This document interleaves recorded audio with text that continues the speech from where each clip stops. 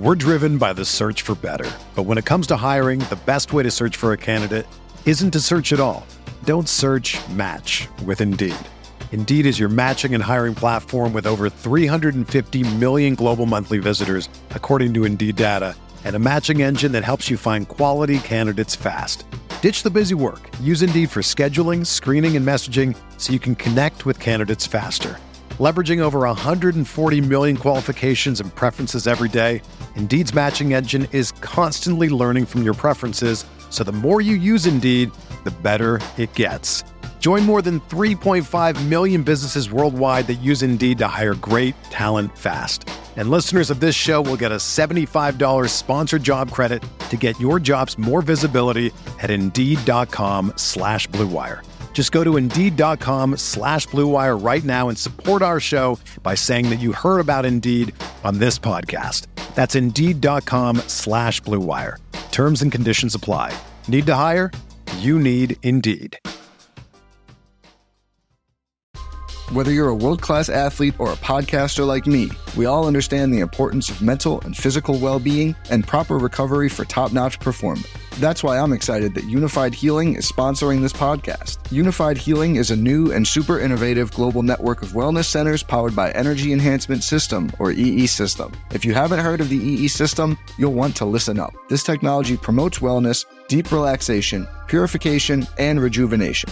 At hundreds of locations across the globe, access to a center is easy and affordable. Interested in experiencing the EE System technology for yourself? Go to unifiedhealing.com/Blue Wire to learn more and find a center near you. That's UNIFYDhealing.com/Blue Wire. No material or testimonials on the Unified Healing website are intended to be viewed as medical advice or a substitute for professional medical advice, diagnosis, or treatment. Always seek the advice of your physician or other qualified healthcare provider with any questions you may have regarding a medical condition or treatment and before undertaking a new healthcare regimen, including EE System. This podcast is brought to you by Aspers Casino Newcastle, home of the £4 pint on match day. That's all Newcastle home games and any televised Newcastle fixture. The offer applies from midday until midnight on all draft beers. Be gamble aware, over 18s only. Visit begambleaware.org. Be drink aware, and for details and T's and C's, visit aspersnewcastle.co.uk. It's the True Faith Newcastle United podcast. I'm Alex. I have Cy and Charlotte in studio with me, and we're absolutely buzzing this week to be joined by another special guest. It's Chris Waugh, the Newcastle United correspondent for The Athletic and also regular on Pod of the Tyne. And we're going to talk to Chris about the transfer window, of course, but also the bigger picture stuff of financial fair play, profit and sustainability rules, as they're more formally known these days, and how Newcastle United are navigating it, how they fit into it, and what the future looks like. Quick plug from me, we're on Patreon. It's £3 to £8 a month. We have got so much coming up for you as we build up to Fulham and Villa in just a few days. Come and join us in there for all of the build-up, the reaction, the instant stuff, the good stuff. Come and join us. We'd be really, really grateful. Link in the description to this podcast. We also have a live show coming up on the 16th of February at the Gosforth Civic Theatre. Lots of tickets sold so far. Come and join us on a Friday night before we play Bournemouth the next day. Would love to see you there. Link also in the description to this podcast. Chris, thanks so much for joining us, mate. It's a pleasure to see you again and chat to you again. And I want to start off the show by asking you a pretty broad question, mate. I want to ask you if, as some people believe, Darren Eales has got it all mapped out. The owners of Newcastle United, they've got it all mapped out. We haven't got any financial fair play wriggle room. So they signal to the world that we have no money, that we can't sign players. They get journalists in, like yourself. They brief them. There are articles. There's a video. There's a release of accounts early. There's full transparency. And it's a master plan where all the dominoes collapse and everything falls into place, that we end the transfer window with loads of new good footballers. We'll get rid of some of the footballers who used to be good but aren't that good anymore or haven't been recently. Or, Chris, is this a complete fabrication by some Newcastle United fans who just want everything to be okay? And this is, in fact, a deeply complex process which relies on lots of people outside of Newcastle United. Where do you lie in it, Chris? Is this the master plan? Are you part of it by being part of this process with Darren Eales? What's going on at Newcastle United with financial fair play, mate? If there was a master plan, I definitely don't think they'd be involving me in it. I would not be the man to go to it. I don't think. Exactly what someone involved would say, by the way. Exactly. Well, exactly, yes. I've got to cover my tracks. But the logic behind it is, I don't think it was that. I mean, the message out of Newcastle over the course of the last few days has suddenly been there isn't a fire sale, given all of the rumours that go around Kieran Trippier, Callum Wilson, Miguel Almiron, Jamal Lascelles, which I'm sure we'll get into. So they've suddenly gone from one extreme to another, where they're briefing, and there are a lot of articles that were released, and people are talking about FFP or PSR, profit and sustainability rules, as they are called. And that's partly because Darren Eales called us in and spoke to us as journalists when the accounts came out and basically said, this is the situation Newcastle are in. We're going to be compliant with FFP going forward, but equally, there are concerns longer term in terms of if we don't sell players. That's what all clubs have to do. And I think that really what I think has caught Newcastle a little bit this season, and whether this is going to be reflective of January's going forward, and why I don't think it will be like this so much in January's going forward, is I think that it's hard to overstate how much the Everton case has changed perceptions within football. And the fact that Everton were given their 10-point deduction earlier this season, subsequently, obviously Nottingham Forest and Everton have been found to be in breach of FFP rules for the season afterwards as well. I think that's created a lot of issues for other Premier League clubs. And my understanding is that within Newcastle, they were surprised by that and by the severity of the charges that came Everton's way, and that rather than it maybe be a sort of slap on the wrist, maybe if clubs are just outside of the FFP, if they can say, we're going to next season we'll not breach it, we'll be on track, because that didn't happen, because Everton got such a heavy fine. I actually think a lot of clubs have suddenly thought, actually, we need to make sure that there is no way the Premier League can come down on us, that we are very much within those restrictions. I think that's what's happened at Newcastle, and that's why there is so much of an issue of, can Newcastle sign anyone? Do they need to sell before they buy? And why this window looks very, very different, certainly from the previous two January windows, when it was all about who can Newcastle bring in, and now it's about who can Newcastle sell and why. I think it's hard, isn't it? Because the first January window that we had under this new ownership was such a seismic one. We signed Kieran Trippier. We signed Bruno. We made all these massive changes. We brought in Chris Waugh, did we? That was and two left backs. And two left backs. That is more business than we had done like cumulatively in years, and we were able to do that because of the way that we had been run before, and Mike Ashley leaving that kind of. There's a million bad things to say about him, and I didn't like the way he ran the club, but it meant that someone coming in could then spend some money, and that's fine. And then sort of, but the ordinary January transfer window is not one of loads of transfers, loads of spending. I don't think many other clubs have done much business. I think it's all heightened. Everybody's on edge about FFP, which I do think is sensible in principle, and I'm sure we'll get into that. But I think, maybe our expectations. We went from our marquee signing being Graham Jones to the following year signing like 5 players in within a year's space. So I think we've been kind of like rocked from side to side as fans, and it's hard to kind of recalibrate, especially when you look at the squad and you think we need X, Y, and Z, and why isn't it happening? I think for all the positive spin you can put on Mike Ashley leaving the club in a nice FFP position because we hadn't spent any money, he still left the playing squad massively limited. He still left everything else off the pitch massively limited. So there's so much work to do to get us where we've done. And Eddie Howe's done an amazing job with an aging squad of players who are all really good lads, but we can't sell any of them for money, bar the couple that have kind of been knocking around this week in terms of Wilson and Miggy. And you've got to remember those two players themselves were probably bought. They were bought for relegation battles. Wilson was bought to keep us up. Miggy was bought to keep us up. These aren't players that are meant to be propelling us into the Champions League. They just did it somehow. So now we're in this position where none of the players that we have on the books are of the stock we need to be able to either sell to create space and money for new Champions League players, nor are they good enough now because they're getting into their 30s to keep us where we are. And it's such a hard position for Newcastle to be. And yeah, everything seems to have changed with the Everton situation. Obviously, we dropped out the Champions League a bit earlier than probably planned, maybe getting into Europe. Maybe not planned, but it felt like there was an opportunity there to make a lot more money this season that hasn't happened. So that's hamstrung us a bit more. Obviously, the rule changes that did take place, albeit that was right at the start of not being able to, it's a fair sponsorship stuff. I can't remember what it's called. There's so many things have changed from the start of this project that the kind of, I can understand why the club have had to reorganise and start again with what's next. And maybe Eales is very clever for what he's doing. I don't know. I can also see all of this noise and then us getting to the 31st of January and not having sold or bought anyone of significance. That seems like a distinct possibility for me. And then where does that leave us? Chris, the really interesting thing that you said there, it was all interesting, but the most interesting bit was... and this is kind of hard for some football fans to accept. So I'm hoping that you get where I'm coming from.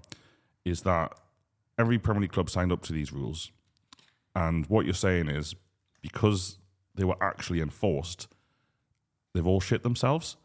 Surely it didn't come of like it's so much of a shock, or do you think it's like a timing aspect? Was this something that would have been kicked down the line into a future type scenario? Like when you said there that the impact of the Everton case and the penalty and the points deduction has had such a big impact in the Premier League, you know, like how bad are these people at their jobs if this has come as a shock to them? I mean, that's a very good question, and I'm not going to necessarily condemn everyone for the jobs that they actually do, but I do think that if you look at the Everton case, for example, and I'm not going to go into the ins and outs of it because A, I don't know them, and B, it's quite boring, but basically it's sort of they've basically argued that the reason that they've breached FFP is to do with the financing of loans on their stadium. And so they argue that should have been outside of the what's covered within FFP, because if you build a stadium, in theory, infrastructure costs aren't included, but loan costs are. And I think that because it's almost like a technical breach in some ways, I think that a lot of clubs thought that, well, maybe, you know, going for like Nottingham Forest, for example. Nottingham Forest have been found in breach, but their argument is if they had sold Brennan Johnson earlier, they wouldn't have got what they see to be his full value. They would have lost about 15 million on him. And because they sold him when they did, they actually weren't in breach of the 105 million over the 3 years. Actually, theirs isn't 105 because they were promoted, so it becomes even more complicated. But they weren't in breach of the figure they could have. And so I think that, yes, the club should have been trying to work within these parameters anyway, but I really don't think that they thought that the Premier League had the teeth or the desire to actually come down on them, which sounds weird in itself because the Premier League is a 20-member club organisation. All of the members choose these rules to begin with. Now, I know that one of the arguments at the minute is, well, when these rules were voted in, that wasn't the current Newcastle United. That was Mike Ashley's Newcastle United. So the current ownership haven't signed up for them, but also you then enter the league and you accept the rules that are already there. But at what point should you change them? At what point should they be adapted going forward? There's all the arguments about inflation, the fact that really the figures are completely outdated, but normal inflation figures don't even take into account football inflation figures. And I mean, transfer fees. Someone, a recruitment person said to me last week within football that the £200,000 of 15 years ago is now the 10 million. That's how much inflation is within football. That's what it's like to try and recruit within the Premier League. And so I've gone a roundabout way of not really answering your question, but basically, yes, I agree. If they're the rules, then clubs should have been more aware that they should stay within those parameters. But also, I suppose the way that football works, the way that a lot of other industries like that works, is that you try and push the boundaries as far as you possibly can. If you think you can get away with things, you'll try and do. But then, as soon as it was quite clear that you wouldn't get away with it, and it wasn't maybe just a fine. For example, if Everton had been fined a substantial amount of money, would a club with Newcastle United or Man City's wealth, would they care about getting a fine? No. But when it becomes a sporting penalty, when it becomes that you could have transfer embargoes, or you could have significant points deductions, or even relegation imposed upon you, then I suddenly think everyone's sat up and realised that this does have real teeth to it, and we have to work within the parameters of it, which maybe they should have been doing anyway. It just seems really bizarre that they wouldn't have thought that. I mean, it sort of goes back to Alex's question, but like, that's the nature of.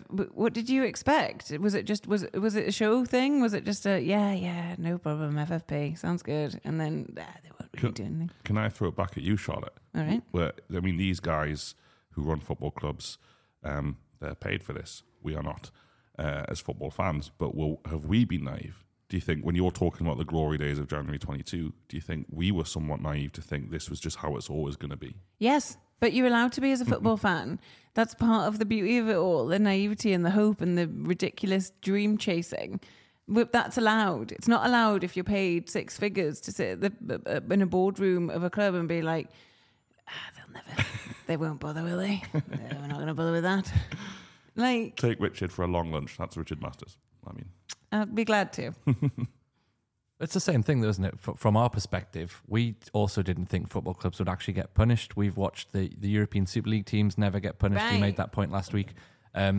We also have just watched clubs like Man City and Chelsea rise to prominence doing it, and they'll always find ways. Rules were put in place, then Man City found ways around them. Like, you just assumed, and maybe naively, that Newcastle had a plan to beat the rules, whatever it was, and that every time a new one gets put in front of us, they'll come up with something else to bend those rules. You know, running a big football club or a big organisation, they'll have clever accountants, they'll have clever lawyers, they'll just find ways to do it. So I always thought that Newcastle would continue on the journey that Amanda Staveley set out for us on day one, which was, we're going to improve every window, we're going to do all this, and we're going to be winning the Champions League in 5 years' time. And now it feels like acceptance is finally setting in that might not be the case.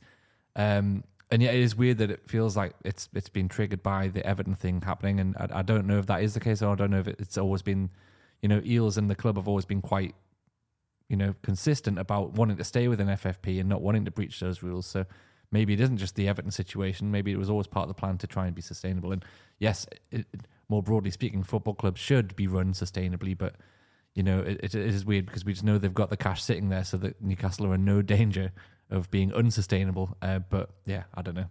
That's just me as a Newcastle fan speaking currently. Just as like an aside, to you as a Newcastle fan speaking, it's me saying, yes, we're allowed to be naive.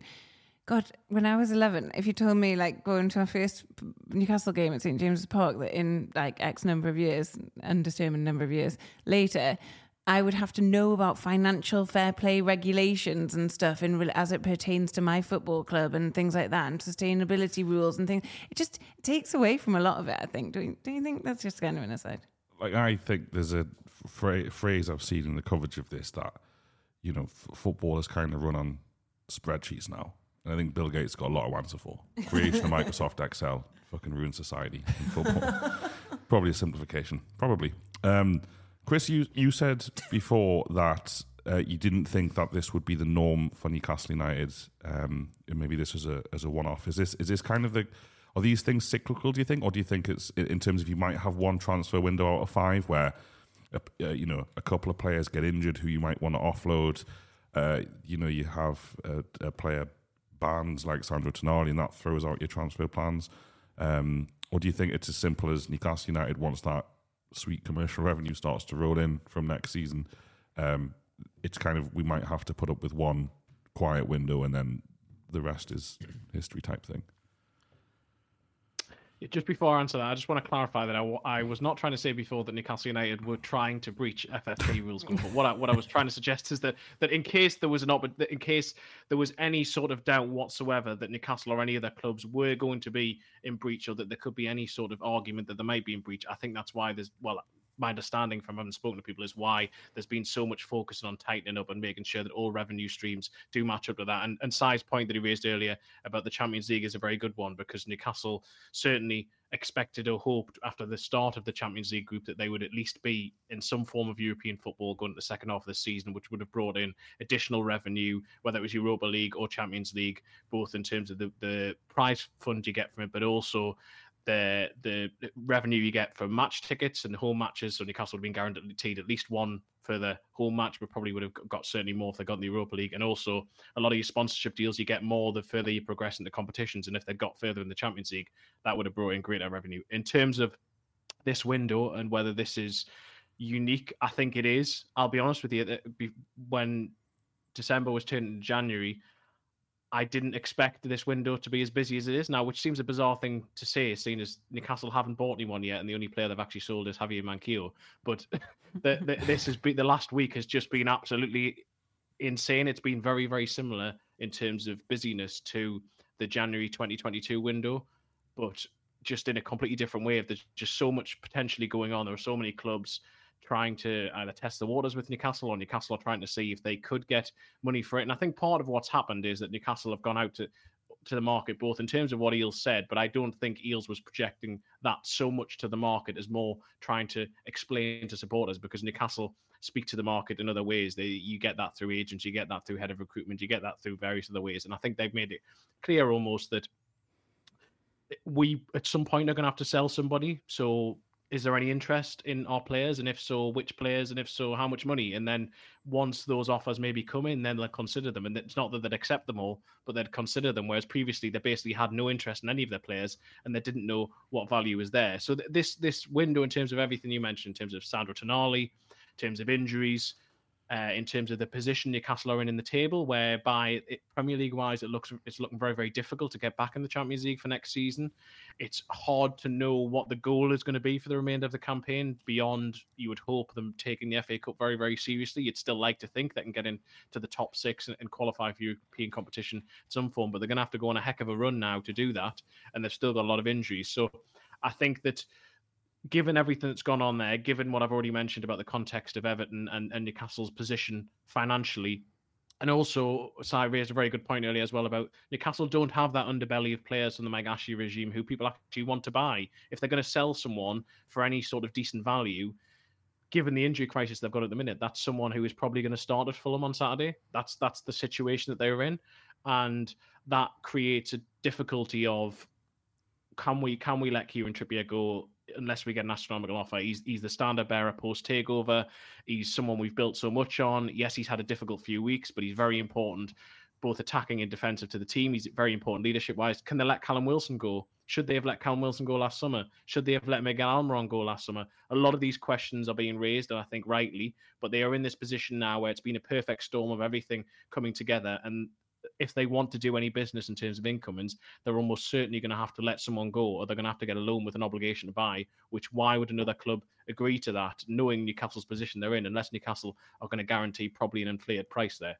So again, I probably haven't answered your question. I've just given a very long rambling remark there about lots of things that are going on. No, you have, mate, you have. It's it is interesting, isn't it? Because we're so motivated and drawn in to get away from the awful end of November. I still think, did we beat Chelsea on like the 25th of November? I think we did. So like we're 5th then. Yeah. So we're so keen to kind of get away from December and enjoy this beautiful future of playing once a week for the rest of the season. I think there's kind of a view that we need, because of those transformations in 2022 and you know, even last season's January transfer window was much quieter, but even Anthony Gordon looks to be one of the best players in the league. So in terms of improving the first team massively, it was still happened. And to kind of be talking about loan obligations, it just, maybe there's a bit of muscle memory kicks in that, you know, it's Hamza Chowdhury stuff, it's Nabil Bentaleb stuff, like it's all things that we wish we hadn't witnessed, but we had to. So it'll be interesting, and only like, you know, we are sat here on the 24th of January, there's still time left in the window.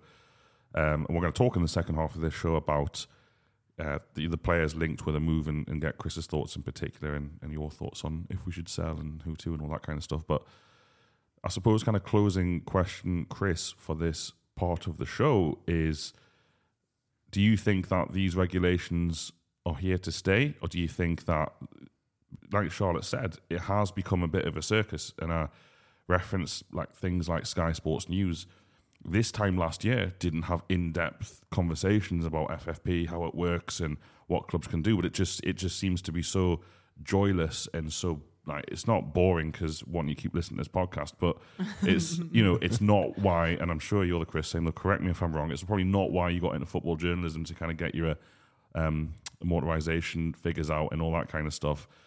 But do you think there's any chance of this changing? And so that's the first question. Second question, do you think Newcastle United will be at the head of that change, wanting to change it?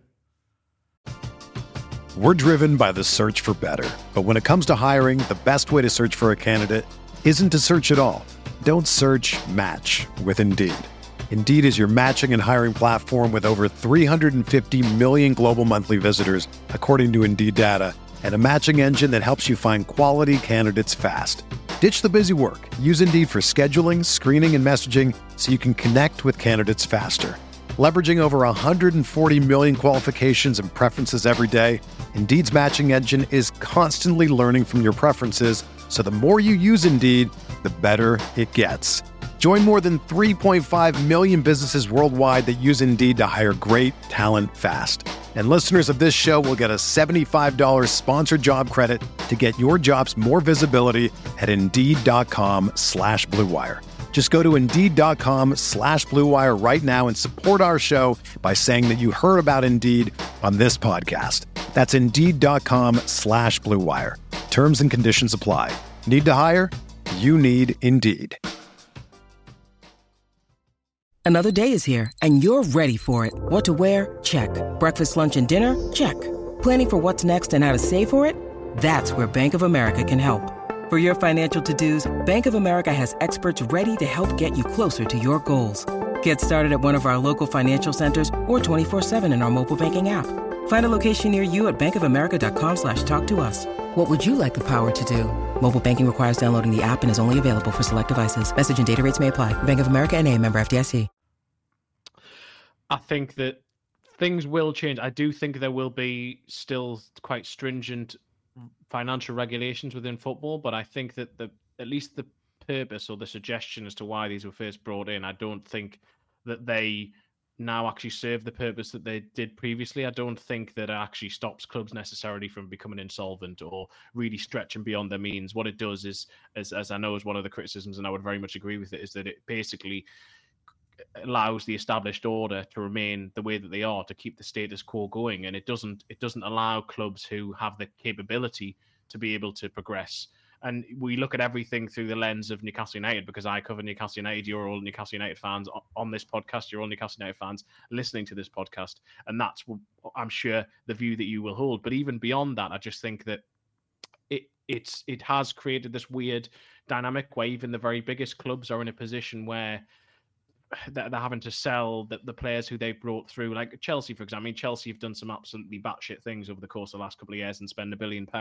And the way that they're trying to get themselves out of it is selling all of the academy players who they've brought through. Conor Gallagher, who's captained them this season, is supposedly being linked away. And it actually is almost encouraging clubs to move away further from what they actually are, and the players who really you should want to represent your club, because they're the ones that you brought through. They're the ones from the area. Like, for example, if Newcastle decided to sell Lewis Miley or Sean Longstaff or Elliot Anderson, that would actually bring a heck of a lot in terms of the book value, because if you sell an academy player, then you get you actually get the full profit from that, and rather than any amortized figure brought down. So yes, I think that things will be changed, and yes, Newcastle will be partly leading that. I think that they maintain that they signed up for these rules. They came and they maintain the ownership that when they came in, they understood these were the rules they would have to work within. Now, some rules have changed since then. Obviously, the ones I mentioned earlier about related party transactions and attempted ones mid-season to try and prevent deals between associated parties and loan deals with Saudi Pro League clubs and the like. But I do think that it's moving more towards a UEFA model, which will be probably more about wages and revenue rather than necessarily the way that it works at the minute in terms of if you can lose £105 million over 3 years. So yes, I think Newcastle and a lot of other Premier League clubs, I think that there is an increasing volume of clubs who believe that it should be changed. I know that there are others who don't. Brighton, for example, came out and made it quite clear they want to stick with the rules on a radio show last week, and I think there are other clubs like that. But I think that for any club who desires to really try and break the hegemony of what's at the very top and to still maintain this degree of you don't want clubs you don't want a dodgy owner to come in and ruin your club and make it so that it maybe isn't sustainable going forward. But at the same time, you don't want the Premier League to be hamstrung by the fact that someone you can't break into that top six. I'm sure the top six don't want that to happen. I'm sure they are quite happy for it to stick as it is. So I think you're going to have splits within the Premier League going forward, and that may mean that you get sort of very convoluted rules, or it'll take a long while for them to change the rules as they are. But I don't think it's sustainable as it is right now, and I would be shocked if in 3 years' time, at the very latest, we don't have some form of very different rules. I mean, they're debating them at the moment. I think there may be some in a shorter period than that, but whether they develop and evolve over time is something we'll have to wait and see. Brilliant. That was really, really interesting. I'm going to break for a couple of adverts before part 2 of the show. If you like what we do and you also want to listen to these podcasts entirely advertisement free, it's £3 a month to get all of these free podcasts, which come out twice a week without adverts or even me referencing them. Back after these. So for part 2 of the show, we feel like we should actually talk through the players who are linked with moves away from Newcastle United. It's been a crazy few days in terms of links and offers and counter offers, and how the transfers would be would be formed: loans, obligations to buy, outright purchases. The main one, I suppose, which has kind of got the conversation at the minute and has split people online, I think, is actually Miguel Almiron going to the Saudi Pro League. Chris, do you think it's realistic here that Newcastle United could get 20 to 30 million pounds for Miguel Almiron this window? Is this a possibility, or is it just kind of online rumour mill stuff? What's your thoughts, mate? It's not just online rumour mill stuff. There is genuine truth to the story, or at least a shred of truth to the story. Now, my understanding of it, and I've sort of written about it to go up on Thursday morning, my understanding of the situation is that Newcastle, as I was explaining earlier in the podcast, have been sort of almost looking at the market and speaking to people and seeing what sort of deals may or may not be available out there. And there were conversations with some Saudi Pro League clubs or some representatives from the Saudi Pro League, and Miguel Almiron's name potentially came up, and if he was available, what sort of fee could we get here? And it wasn't at the stage where a price was agreed, and then the story leaked out, and this was sort of Miguel Almiron didn't really know that much about it, and I think that sort of kiboshed it a little bit, because I don't think Miguel, but I mean, you can look at that in one sense and say, well, Newcastle weren't necessarily being open with Miguel Almiron, but at the same time, the way that a lot of these things work is I don't even think everyone at Newcastle United knew this was necessarily happening. It's a very murky world, the world of transfers, and sometimes people are starting to do deals before they actually happen, or people discuss deals which never actually become public, or never even the player even finds out about them. They're just sort of discussions that happen to explore, and as I'm saying, Newcastle are almost trying to test the market, see what is out there, see is what available. And so, as I said earlier in the podcast, if Newcastle are going to sell someone right at this very moment in time, they're going to have to either sell an injured player, which means they're probably going to get less value than they would have done anyway, or they're going to have to sell a player who potentially could be starting at Fulham or on Saturday, or at Aston Villa next Tuesday. And the one of the players that seem to have fallen upon who maybe they would accept leaving if the right offer came in, and certainly in Eddie Howe's view, ideally, if he can sign a replacement or another player or two players. So, for example, Miguel Almiron could leave, or a midfielder could come in. If that was a trade-off which he was willing to go with, then that's something they would at least explore. As I say, it hasn't progressed to the stage where a fee has been agreed, nor does it seem that Miguel Almiron wants to go. But Newcastle are having to be creative in this sense, and it is almost that trade-off that certainly the manager will have to have, but the club will also have to have. Miguel Almiron has another 2 years after this to run in his contract. He's 29 years of age.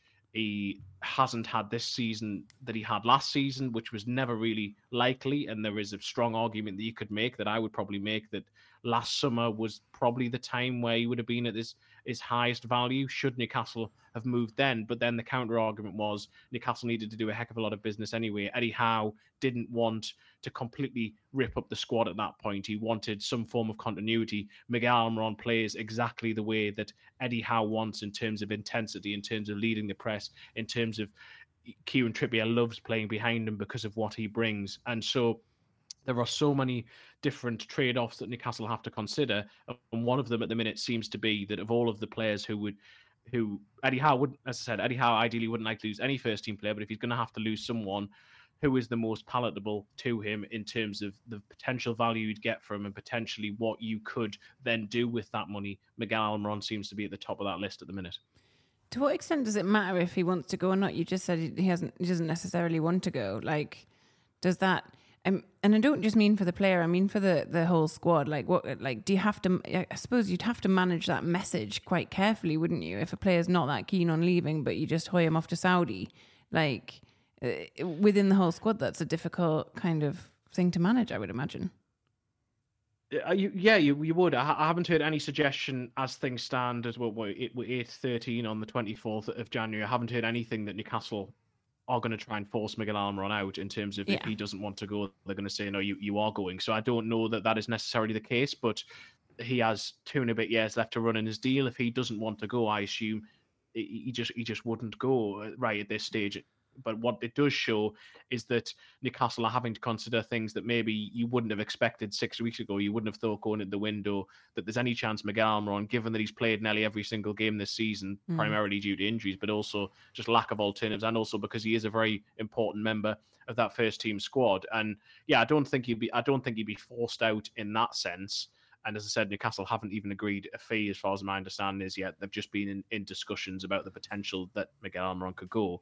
But they are having to try and do some unusual things in the market and some deals you wouldn't necessarily expect. And I mean, the Saudi link, what's interesting about this one is it's Al-Shabaab, who are not actually one of the 4 PIF-owned clubs in Saudi Arabia. There are other clubs who receive investment from PIF-owned companies, and also I think it's the defense. I think it might be the defense minister of Saudi Arabia who also basically runs Al-Shabaab. So they argue could be links there. Although PIF would argue that that they're not part of the Saudi state, and that's why they managed to get through in the Premier League. So this is a very complicated. We don't yet know whether this would have to, if this deal did actually happen and it was to Al-Shabaab, because there are other Saudi clubs interested. Would Newcastle have to go through the fair market value assessment, as Si mentioned earlier? Now, the fair market assessment, basically every single deal above 1 million now gets referred to it. But if it's just, say, Newcastle was selling to Real Madrid, then that deal would just pass. It would go to 1 million. Oh, yeah, it's fine, whatever value it is. But say if Newcastle, as they did with Alan Saint-Maximin last summer, to one of the clubs who are seen as an associated party, that deal would then get scrutinised by the Premier League. They supposedly have a database of loads of deals and try to see whether it would be fair market value. How exactly they work that out, I have absolutely no idea. But that's supposedly the way that it works. Would that happen with Miguel Almiron if he went to Al-Shabaab is a question I'm still trying to get clarity on. There's so much about this deal that has me confused. The first of all, can you imagine little smiley Miguel Almiron in Saudi Arabia? I just don't see how that fits for him. Like, it just didn't. I don't think he would do well in Saudi Arabia. In that environment. It is a really interesting one in terms of the fact. I think the club could easily justify. Well, look how many Premier League goals he scored last season. If you need to justify a £30 million fee for a Premier League goal scorer, that's easily done. It's a really tough one because as a footballer, he turns 30 in February. I was just checking his birthday, 10th of Feb. We'll all wish him a lovely happy birthday, especially if he's in Saudi. We're doing a live show to celebrate, so come on down. So, he's looking for one more big deal in his career, and I've no doubt that if he did go to Saudi Arabia, it'd probably double his wages or something silly like that. So there is probably some incentive for him to take whatever deal is offered at him, albeit, again, I'm not saying that the club would push him or anything like that. Chris is right. I think the right time to sell him would have been in the summer. He was never going to replicate last season's form, and we did have options at the start of the summer, albeit in hindsight, yes, we've had to play him nearly every game, but we had Gordon, we had Murphy, we had Barnes who'd come in, and we still had the Joe Linton, Joe Willock options for. So we had Elliot Anderson and Anderson as well. So we had plenty of options that we could have done without Miggy. I also understand and agree with everything Chris said about him being an Eddie Howe player and the work rate, and not wanting to upset that squad that was so tight knit and had just finished fourth. So it was really difficult. And with hindsight, yes, these players should have been sold, or someone should have been sold in the summer with this FFP brick wall that we've hit now. And Miggy's, it's a really tough one. I feel like it's a very much a careful what you wish for. Let's say we do sell Miggy, get 30 million, and I think we could manage for a few weeks. Even if Murphy or Barnes aren't yet back, you've kind of got Livramento who can play a bit further forward. There's ways we could manage that for a few weeks, and in a season where you could argue it's kind of a free hit from now at the end of the season. We could finish anywhere. FA Cup's kind of an option to have some success, but realistically, we're probably not going to get back in the Champions League this year. Might get in the Europa. Could probably do that with or without Miggy. So I don't think it's a big risk in that respect, albeit Chris has rightly said he played nearly every game. So that's a player from your first 11 of every week suddenly not available anymore. But we do probably, of the three players that we're probably going to talk about and that have been talked about this month, Miggy seems like the most obvious one. Mm-hmm. And at the same time, the careful what you wish for thing of you're not going to replace someone with as much drive and determination. It's going to be very hard to find someone as willing to put in the yards and the running and everything else that Miguel Almiron does, for all his faults and for all the things he's been criticised for this season, being very one-footed, and his goal rates and assist rate have dropped right off, but probably down to fatigue and how much football he has played. But in terms of the way he plays and the way Eddie Howe wants his team to play, finding another Eddie Howe player is probably easier said than done. So then you're kind of thinking, is it worth it to panic sell, which is what it feels like we're doing? I don't know. Chris, in terms of the other lads who are linked with the movement, we could also throw Jamal Lascelles in there, but that's not as damaging to Eddie Howe's first team plan anyway. But Kieran Trippier is the big one, and then Callum Wilson kind of really mad links to European giants in AC Milan and Atletico Madrid. Do you think there's much in the Callum Wilson one, mate? That seems to have gone a bit quiet compared to Trippier and Almiron. Well, Wilson, I mean, Atletico Madrid, my understanding is that was an inquiry sort of early in the window, and Newcastle almost dismissed it. The AC Milan one is interesting. I think, again, he's a name that has sort of cropped up. I mean, Wilson himself, he could be back this weekend or next Tuesday, but he is actually injured. And again, there's a strong argument that a lot of people would make that maybe Newcastle should have capitalised and sold Callum Wilson last summer because of his injury record, not because of what he does when he plays, because he will score goals, but is his injury record sustainable enough when you also have a player like Alexander Isak, who his own injury record is questionable, if not to the same extent as Callum Wilson. I'd be very surprised if Callum Wilson was to leave this window because of the lack of options Newcastle have up front. I mean, you can make the same argument for Miguel Almiron, but as I said before, they're going to have to, if they are going to sell someone, they're going to have to take a risk in some regard, but they only have one other out-and-out striker, and that is Alexander Isak. Wilson is still a key member of the squad. I would very much expect that come the summer, if he doesn't go now, then the likelihood is he probably will be moved on at that stage, and I think that part of this, that is partly the motivation behind all this noise that's been coming around, because I think that those around Callum Wilson are probably aware of that, and they are keen to sort of get his name out there as well. But also, as I said earlier, the noises that Newcastle have made to the market, that we are going to at least listen and consider to options. If you come and give us an offer, we will at least think about it, won't necessarily accept it. I think that's happened with Wilson, and I think that some of the clubs say, there's a striker who, yes, he's got a dodgy fitness record, but when he plays, he will score goals, and if we could get him potentially on the cheap, if Newcastle really need to do a deal, which Newcastle are adamant they don't, then they might come and try and do that. So no, I don't think that, I realize to say this, and I'm always very, very nervous saying anything like this, and saying anything definitive, because things change very, very quickly in the market. And we wrote a story on the Athletic over the weekend, basically saying that from the very highest level at Newcastle United, we were told that Kieran Trippier and Callum Wilson will not be leaving this window. And we wrote it, but I made sure to add in the caveat that that's as things stand, because things can change. But from all of the noises I've heard so far, I do not see Callum Wilson leaving before the end of this window. Interesting. Fair enough. Callum Wilson looks like he's here to stay, and hopefully he stays fit and can kind of contribute, because we started the season, it wasn't as much of a conversation. I think a lot of people will always want Alexander Isak ahead of him, but it was like more of a who's going to get the nod against Villa. Team sheet comes out and you're still a little bit interested. Now it just seems there's no way you would start Wilson ahead of Isak. Am I wrong? Do you agree, guys? No, I agree. Sorry, Si. You look like you were going to say something. No, I agree entirely with that. I was going to say, yeah, because in the summer, because he's another player that you look back now and think he would have had much higher value and would have been a much better asset to yourself in the summer. But as we finished last season, as we came into this one, at no point was I think we need to move Wilson on. I don't think anyone was thinking that at the time, because Wilson and Isak had kind of both established that they could play interchangeably. We knew they both had fitness records that weren't great, but we knew that bad luck if they both out at the same time. But generally speaking, that they can rotate, and there was a way to manage that, and it seemed to work for some good periods last season. So I don't know what it is with Wilson in terms of this. He's not quite hit the same levels. He's had a few more injuries. Is that gonna get worse as he gets a bit older? So are we really past the point now where you're going to get any serious value for him? I don't know. It makes me think of Dwight Gale, where for years it was like, well, someone in the Championship will buy him because he scores goals, and then eventually a couple of loans later it's like, he's past it, you can't actually do that anymore. Is that going to happen with Wilson, and then we're kind of stuck with him to the end of his contract? I don't know. I think Wilson's technically better than like Dwight Gale ever was. But, just different levels. And I get it, and I put my hand up when you were speaking, because I was going to be like, surely a club in a relegation battle would take a Callum Wilson, snap your hand off for Callum Wilson at this stage, or even in the summer. I think we have goals from elsewhere. I think Isak, as an out-and-out striker, yes, you're leaving yourself vulnerable to not having an alternate striker, but we don't have a fixture congestion for the rest of the season like we have had for the start of the season. And I think if he is back to fitness and we can keep him at fitness, that's okay. Anthony Gordon can score goals. Harvey Barnes might be back soon. I think, as far as we've been told, he is back in training, or is nearly back in training. So that could be, Chris, you can offer a little bit more insight there if you have any. But and then Joe Willock can also score goals, and he's going to be coming back soon. So I wouldn't worry so much if Wilson was somebody that we were looking to offload this window or next. Fair enough. And sorry, Chris, go on.